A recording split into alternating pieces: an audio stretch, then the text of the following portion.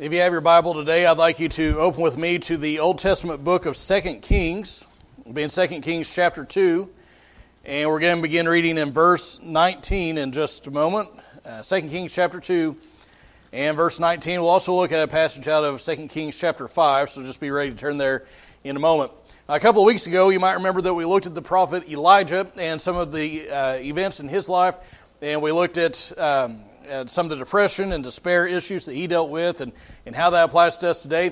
And today we're going to look at his successor, a man by the name of Elisha. A very similar name, similar ministries in some ways, very different in some ways, but we are going to look at Elisha today. And you remember that these two prophets ministered during a time of rebellion in the nation of Israel. You remember Israel was, they had some ups and downs in their walk with God, and they were weak in their faith at this point. They were flaky in their commitments. They sought to worship God as they should, but they also wanted to bring along Baal worship and worshiping the Ashereth and so forth. And so God sent prophets, namely Elijah and Elisha during this time, to call the people back to God, to worship Him and Him only, and to love and honor Him and so forth. Now, where we pick up in the life of Elisha is early in his ministry. The book of 1 Kings ends with Elijah being taken, closing out his ministry. At the beginning of the beginning of 2 Kings, Elijah is taken up to heaven. You remember that he's going along. He and Elisha both know that he's going to be taken up to heaven soon. They don't know when it's going to happen. They don't know exactly all the details. But they keep going along, and Elijah keeps telling Elisha, just stay at this town, just stay at this town. And Elisha won't leave his side. He is a devoted friend. He's faithful, and we all need a friend like that sometimes.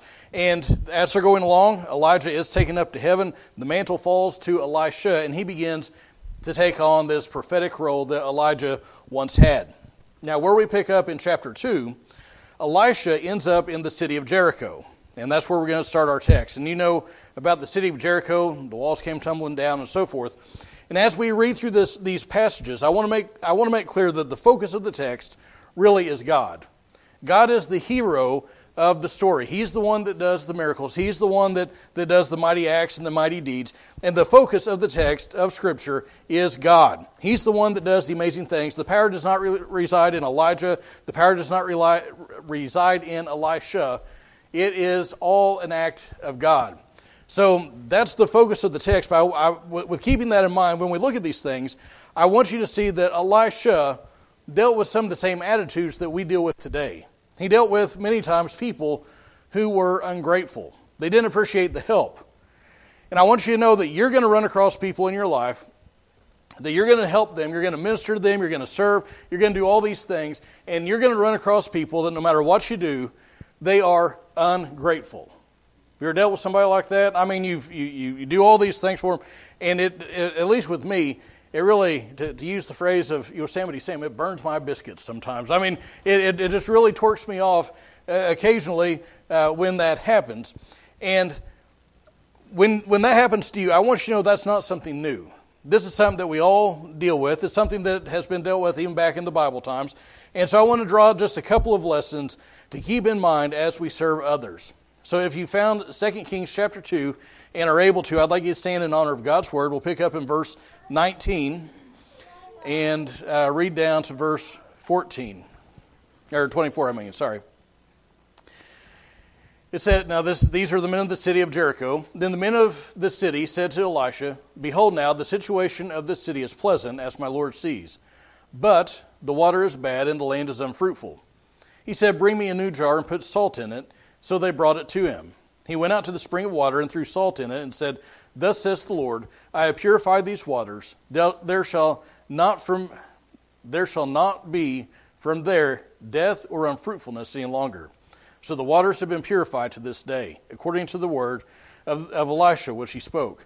Then he went up from there to Bethel, and as he was going up by the way, young lads came out from the city and mocked him, and said to him, go up, you bald head, go up, you bald head. Then he looked behind him and saw them. When he looked behind them and saw them, he cursed them in the name of the Lord. Then 2 female bears came out of the woods and tore up 42 lads of their number. He went from there to Mount Carmel, and from there he returned to Samaria. Turn over to chapter 5 if you would. We'll start in verse 1. This is a separate incident. It says, Now Naaman, the captain of the army of the king of Aram, was a great man with his master, and highly respected, because by him the Lord had given victory to Aram. The man was also a valiant warrior, but he was a leper. Now jump down to verse 8. It happened when Elisha, the man of God, heard that the king of Israel had torn his clothes, that he sent word to the king, saying, Why have you torn your clothes? Now let him come to me, and he shall know that there is a prophet in Israel. So Naaman came with his horses and his chariots, and stood at the doorway of the house of Elisha. Elisha sent a messenger to him, saying, Go and wash in the Jordan 7 times, and your flesh will be restored to you, and you will be clean. But Naaman was furious, and went away, and said, Behold, I thought he will surely come out to me, and stand and call on the name of the Lord his God, and wave his hand over the place, and cure the leper. Are not Abana and Pharpar, the rivers of Damascus, better than all the waters of Israel? Could I not wash in them and be clean? So he turned and went away in a rage. Then his servants came near and spoke to him and said, My father, had the prophet told you to do some great thing, would you not have done it? How much more then when he says to you, Wash and be clean? So he went down and dipped himself 7 times in the Jordan, according to the word of the man of God, and his flesh was restored like the flesh of a little child, and he was clean. Thank you. You may be seated.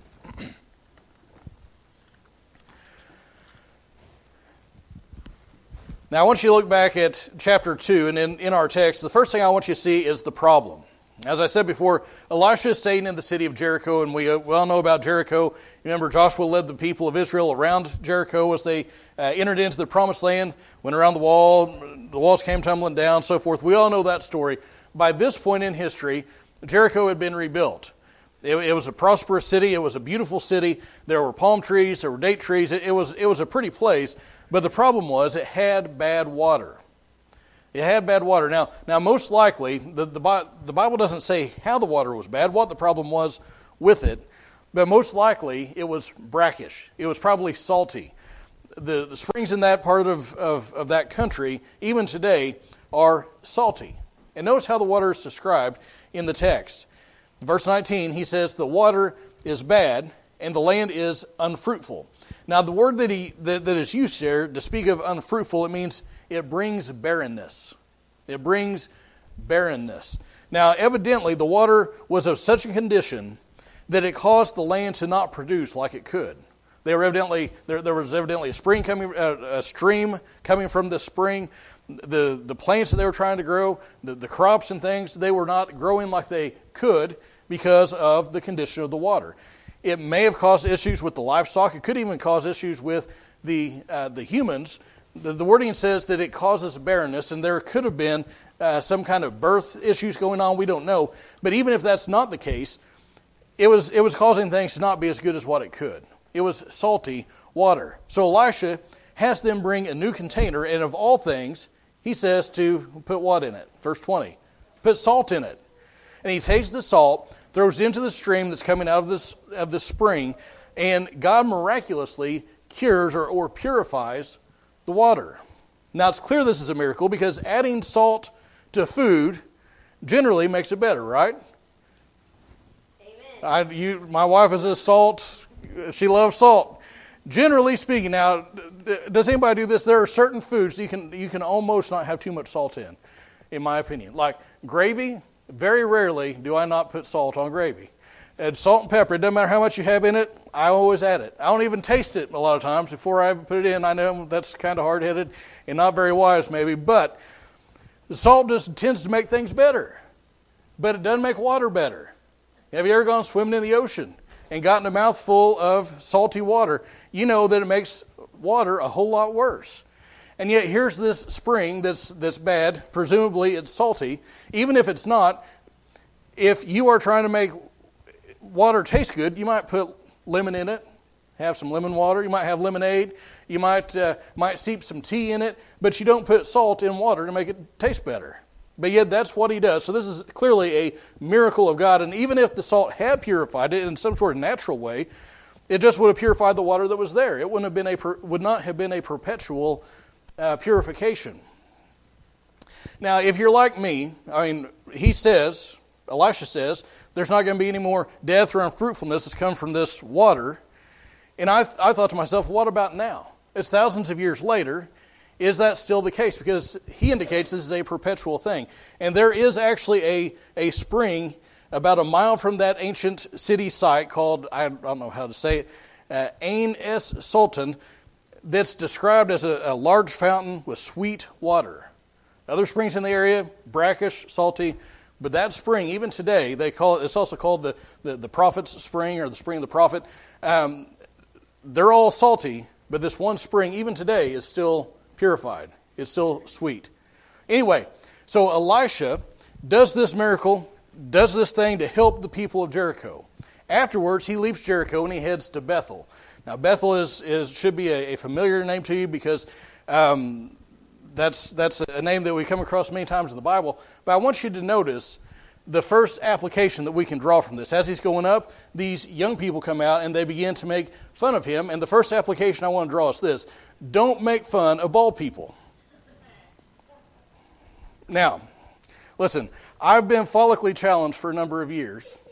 And I have been a preacher for a number of years, and for a long time I've wanted to preach on this text and make that application. And some of you would be fitting in this category. Don't make fun of bald people. That is not the actual application I want you to draw from this. It's just something that I want to hammer because, you know, I've been the butt of several jokes. But anyway, I'm not bitter about it. There you go. That may be better. Thank you. I'm the head of several jokes. Now, listen. That is as tempting as it is to leave it at that. We're not going to leave it here. What I want you to remember is that sometimes people will return evil for good. Sometimes people will return evil for good. Now, I want you to look at the text. As he heads to Bethel, he's going along.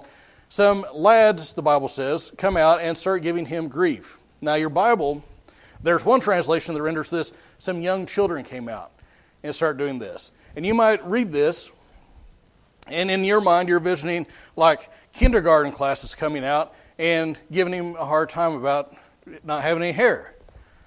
And you might think, well, this is kind of extreme for little kids. This word can apply to young children like this. It's used, for instance, of Moses when he is a baby in the Nile. This word that's translated as young lads, this word is used of him then. But often, though, it's used of young men, as in like military age.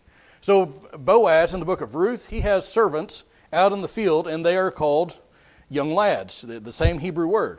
Rehoboam, you remember he was Solomon's son. He took over the kingdom. He was a young man, same word. The young man who grew up with him, same word in the Hebrew. The spies that went into the promised land, to spy it out and ended up at Rahab's house in Jericho, same word that's used to describe them is used to describe these people that came out and were harassing Elisha. So these are not some 7 or 8 year old kids. In all likelihood, these are young men, military age. These are people who knew better. And it could be that they came down from Bethel to meet him. Because Bethel, the reason I said it should be familiar to you, it's a place that occurs several times in the Old Testament. But one of the things that we read about in 1 Kings is King Jeroboam. You remember, he was trying to consolidate his power in the kingdom, in the northern kingdom of Israel. And so what he said was, you know what? Jerusalem and all the people are going to want to go down to the southern kingdom of Judah and worship there. So I don't want them to go down there because they might decide, you know what? Since God's presence is down there, we should really be aligning ourselves with him, with them. So what he said is, you know what? I'm going to make 2 golden calves, because that worked out pretty good for us last time. And he put one in Dan, and he put one in Bethel. And they had idol worship there, and they worshiped the golden calves in those 2 places. So it could be that these people that came out to meet Elisha were idolatrous young men from Bethel. I don't think that's probably the case, because you'll notice verse 24 says that he turned around and looked behind him and saw them. So it seems to me that these are young men that are coming out of Jericho. And for whatever reason, whether it's they heard all this stuff at home and they decided to mock him, whether they were prophets or in the service of Baal or Asherah, or maybe they were just jerks, we don't know. But they came out and began to harass, began to mock Elisha. Now I want you to think about that. What had Elisha just done? He had just done them good. He had just purified the waters for the whole city. their crops are going to be doing better because of what he's done. Their livestock are going to be doing better because of what he's just done. They are going to be able to have a drink of fresh water, and it's going to be fresh water, sweet water, not salty water, not bad water. He's done good to them, and what is their response? Their response is to return evil for good. Now we know what he did. He cursed them in the name of the Lord. A couple of she-bears came out, mauled 42 of them, and so there were at least 42. There may have been more. It says 42 of their number, so there may have been even more than that were harassing him. But I want you to see, whatever the source of their problem was, whether it's stuff they're hearing at home because they're just jerks, whatever it was, they paid quickly for their impiety. Now I want you to notice Elisha, because we look at this and some of us say, well, that's pretty harsh for Elisha to do. But remember, Elisha is not in control of the bears. He cursed them in the name of the Lord. He may have just been simply announcing what God was getting ready to do, whatever it was. God was the one that was in charge of the bears. This was clearly a judgment from God.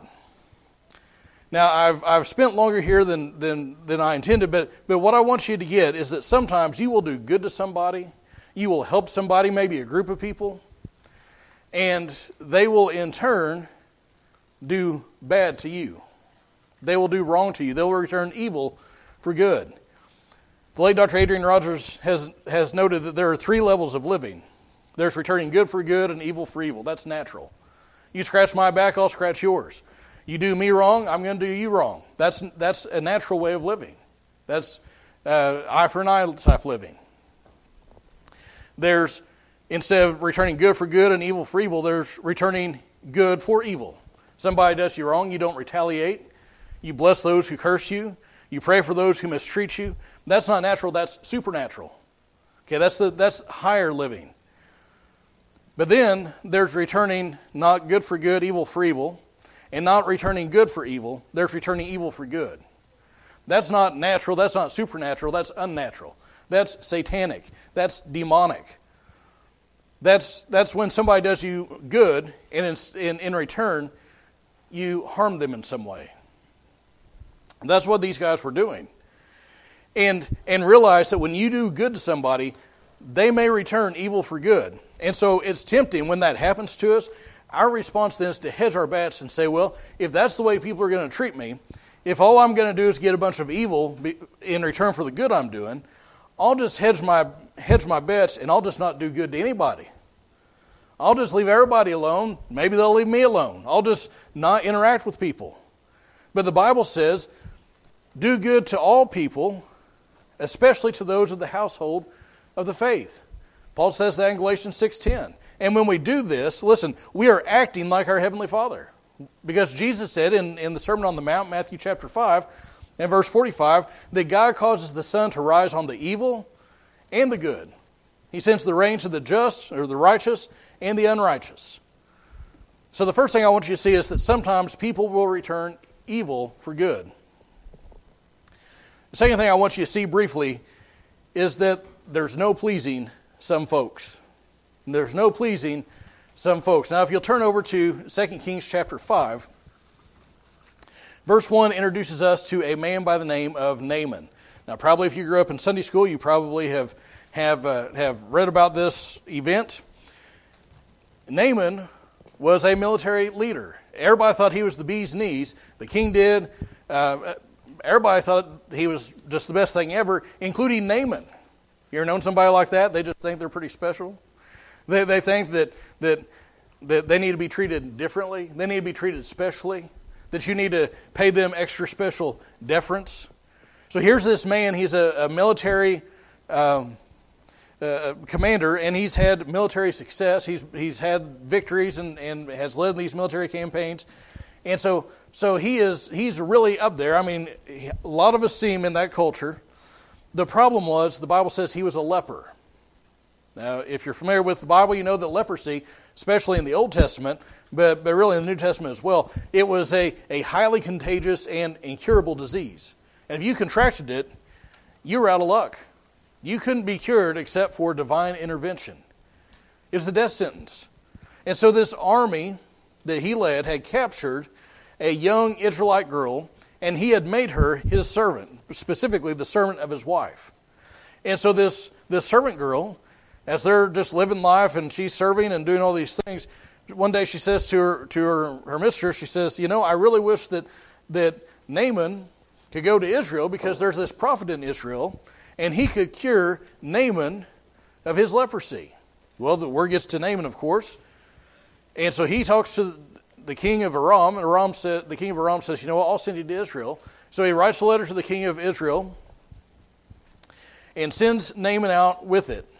Now this letter tells the king, basically, here's my servant Naaman, would you cure him? And if you can imagine somebody coming to you and saying, hey, here's my friend who has cancer, would you cure him? You're going to say, I can't do it. And that's what happened with this king. The king of Israel got all stressed out because he thought that the king of Aram was trying to pick a fight with Israel, because he's expecting the king to cure him, and the king can't do it. So he tears his clothes in distress. And so then in verse 8, Elisha, that's where we picked up in our reading, Elisha hears that the king has torn his clothes, and he says, you know what, you just bring on Naaman out here, and I'll take care of him. Now that's my summation, that's my paraphrase. So Naaman shows up, verse 10. He gets there with his entourage. There are horses and chariots. I'm sure there are banners. He's probably, if they had dress blues, he was probably in them. I mean, he was there, and he was important, and he was expecting some big event. He was expecting some big healing service. And he gets to Elisha's door, and you notice that Elisha, what does he do? He doesn't come out and do homage to him. He doesn't fawn over him like Naaman's used to. What does he do? He doesn't so much as go to the door to answer it. He sends his servant out and says, here's what he needs to do. Go wash the Jordan 7 times. Now look at verse 11.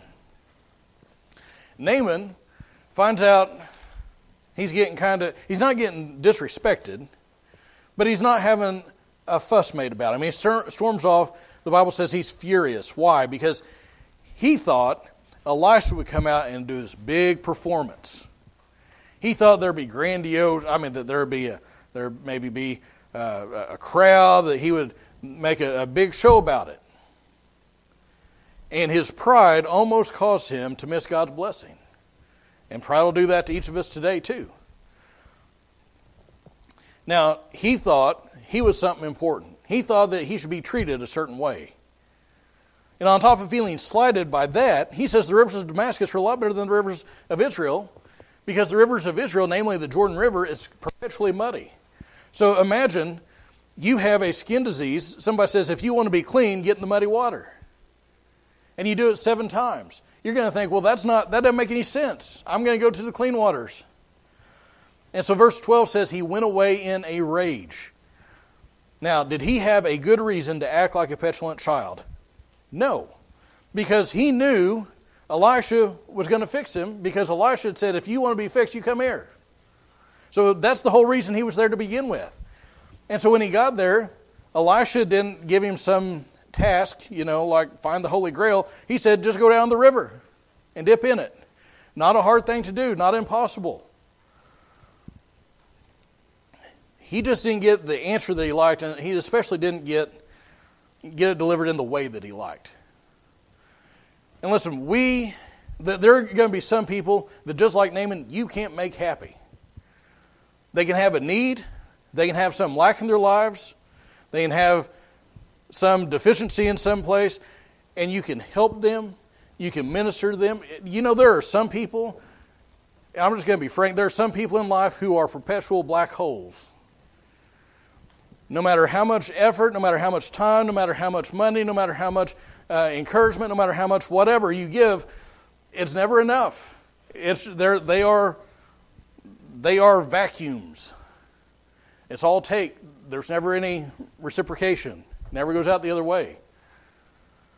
And there are some people who are not only that, but you can sacrifice, give your time, give your money, whatever it is, and the response is ingratitude. Maybe like Naaman, it's anger. And thinking they need something bigger, think they need something better. what was Elisha's response? When he hears Naaman getting all worked up, does he go out and start arguing with him? Does he get all bothered by it? Well, the Bible doesn't say he did anything. He didn't let Naaman's response get to him at all. And what a lesson that is for us, because we can't control how somebody else acts. We can't control how somebody else reacts. Our job is not to control that. Our job is to be obedient.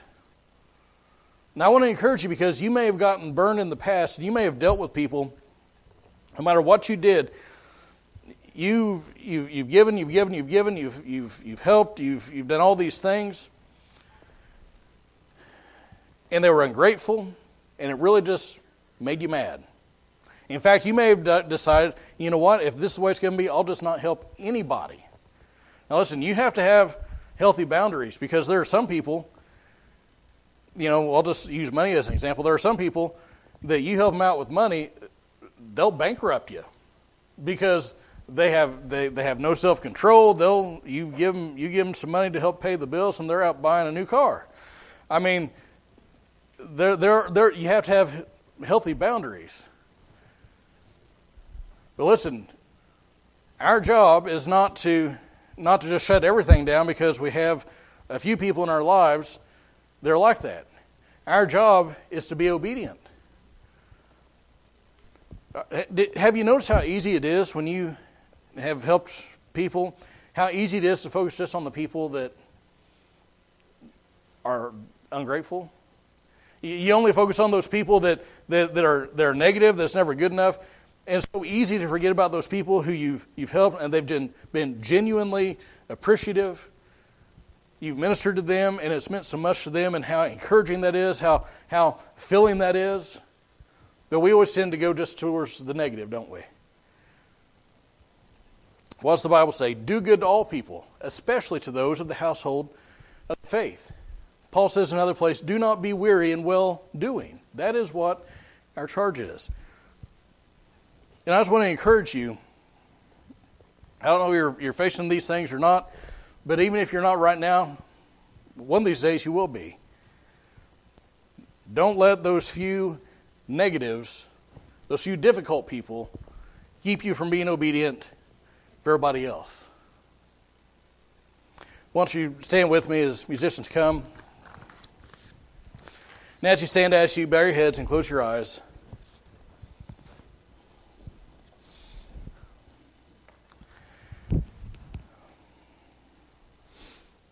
In Scripture, leprosy in many ways is a picture of sin. And kind of like Naaman, as sinners, people have their own ideas of the best way to get clean. They want to add to what has been told them. But the way that you get clean is not by doing some mighty work. It's not by doing some impossible task.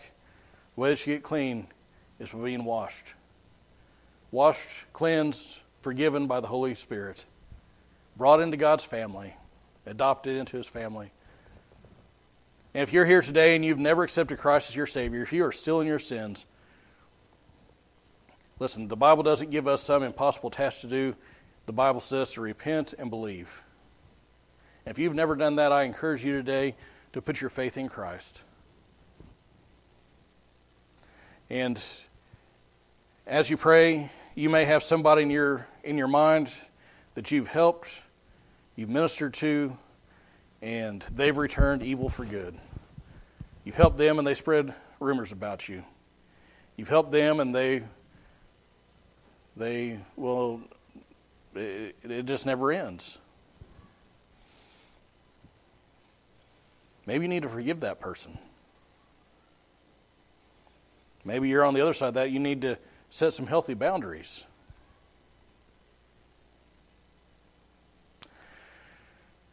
Heavenly Father, thank you for your word, which calls us to give, to help, to minister to others. Lord, I pray that you'd help us as we serve, as we minister, as we interact with others, that you help us to be sensitive to your Spirit. Help us to be sensitive to those times that we can help, even with just an encouraging word. Help us, even if we've been burned, to not let that jade us towards everybody else. And God, we thank you that you don't base your giving to us on our worthiness. Because if you did, none of us would get anything, especially salvation. And Lord, if there's somebody here who's never accepted Christ, I pray that you would draw them to yourself and that you would save them. We ask these things in Jesus' name. Amen.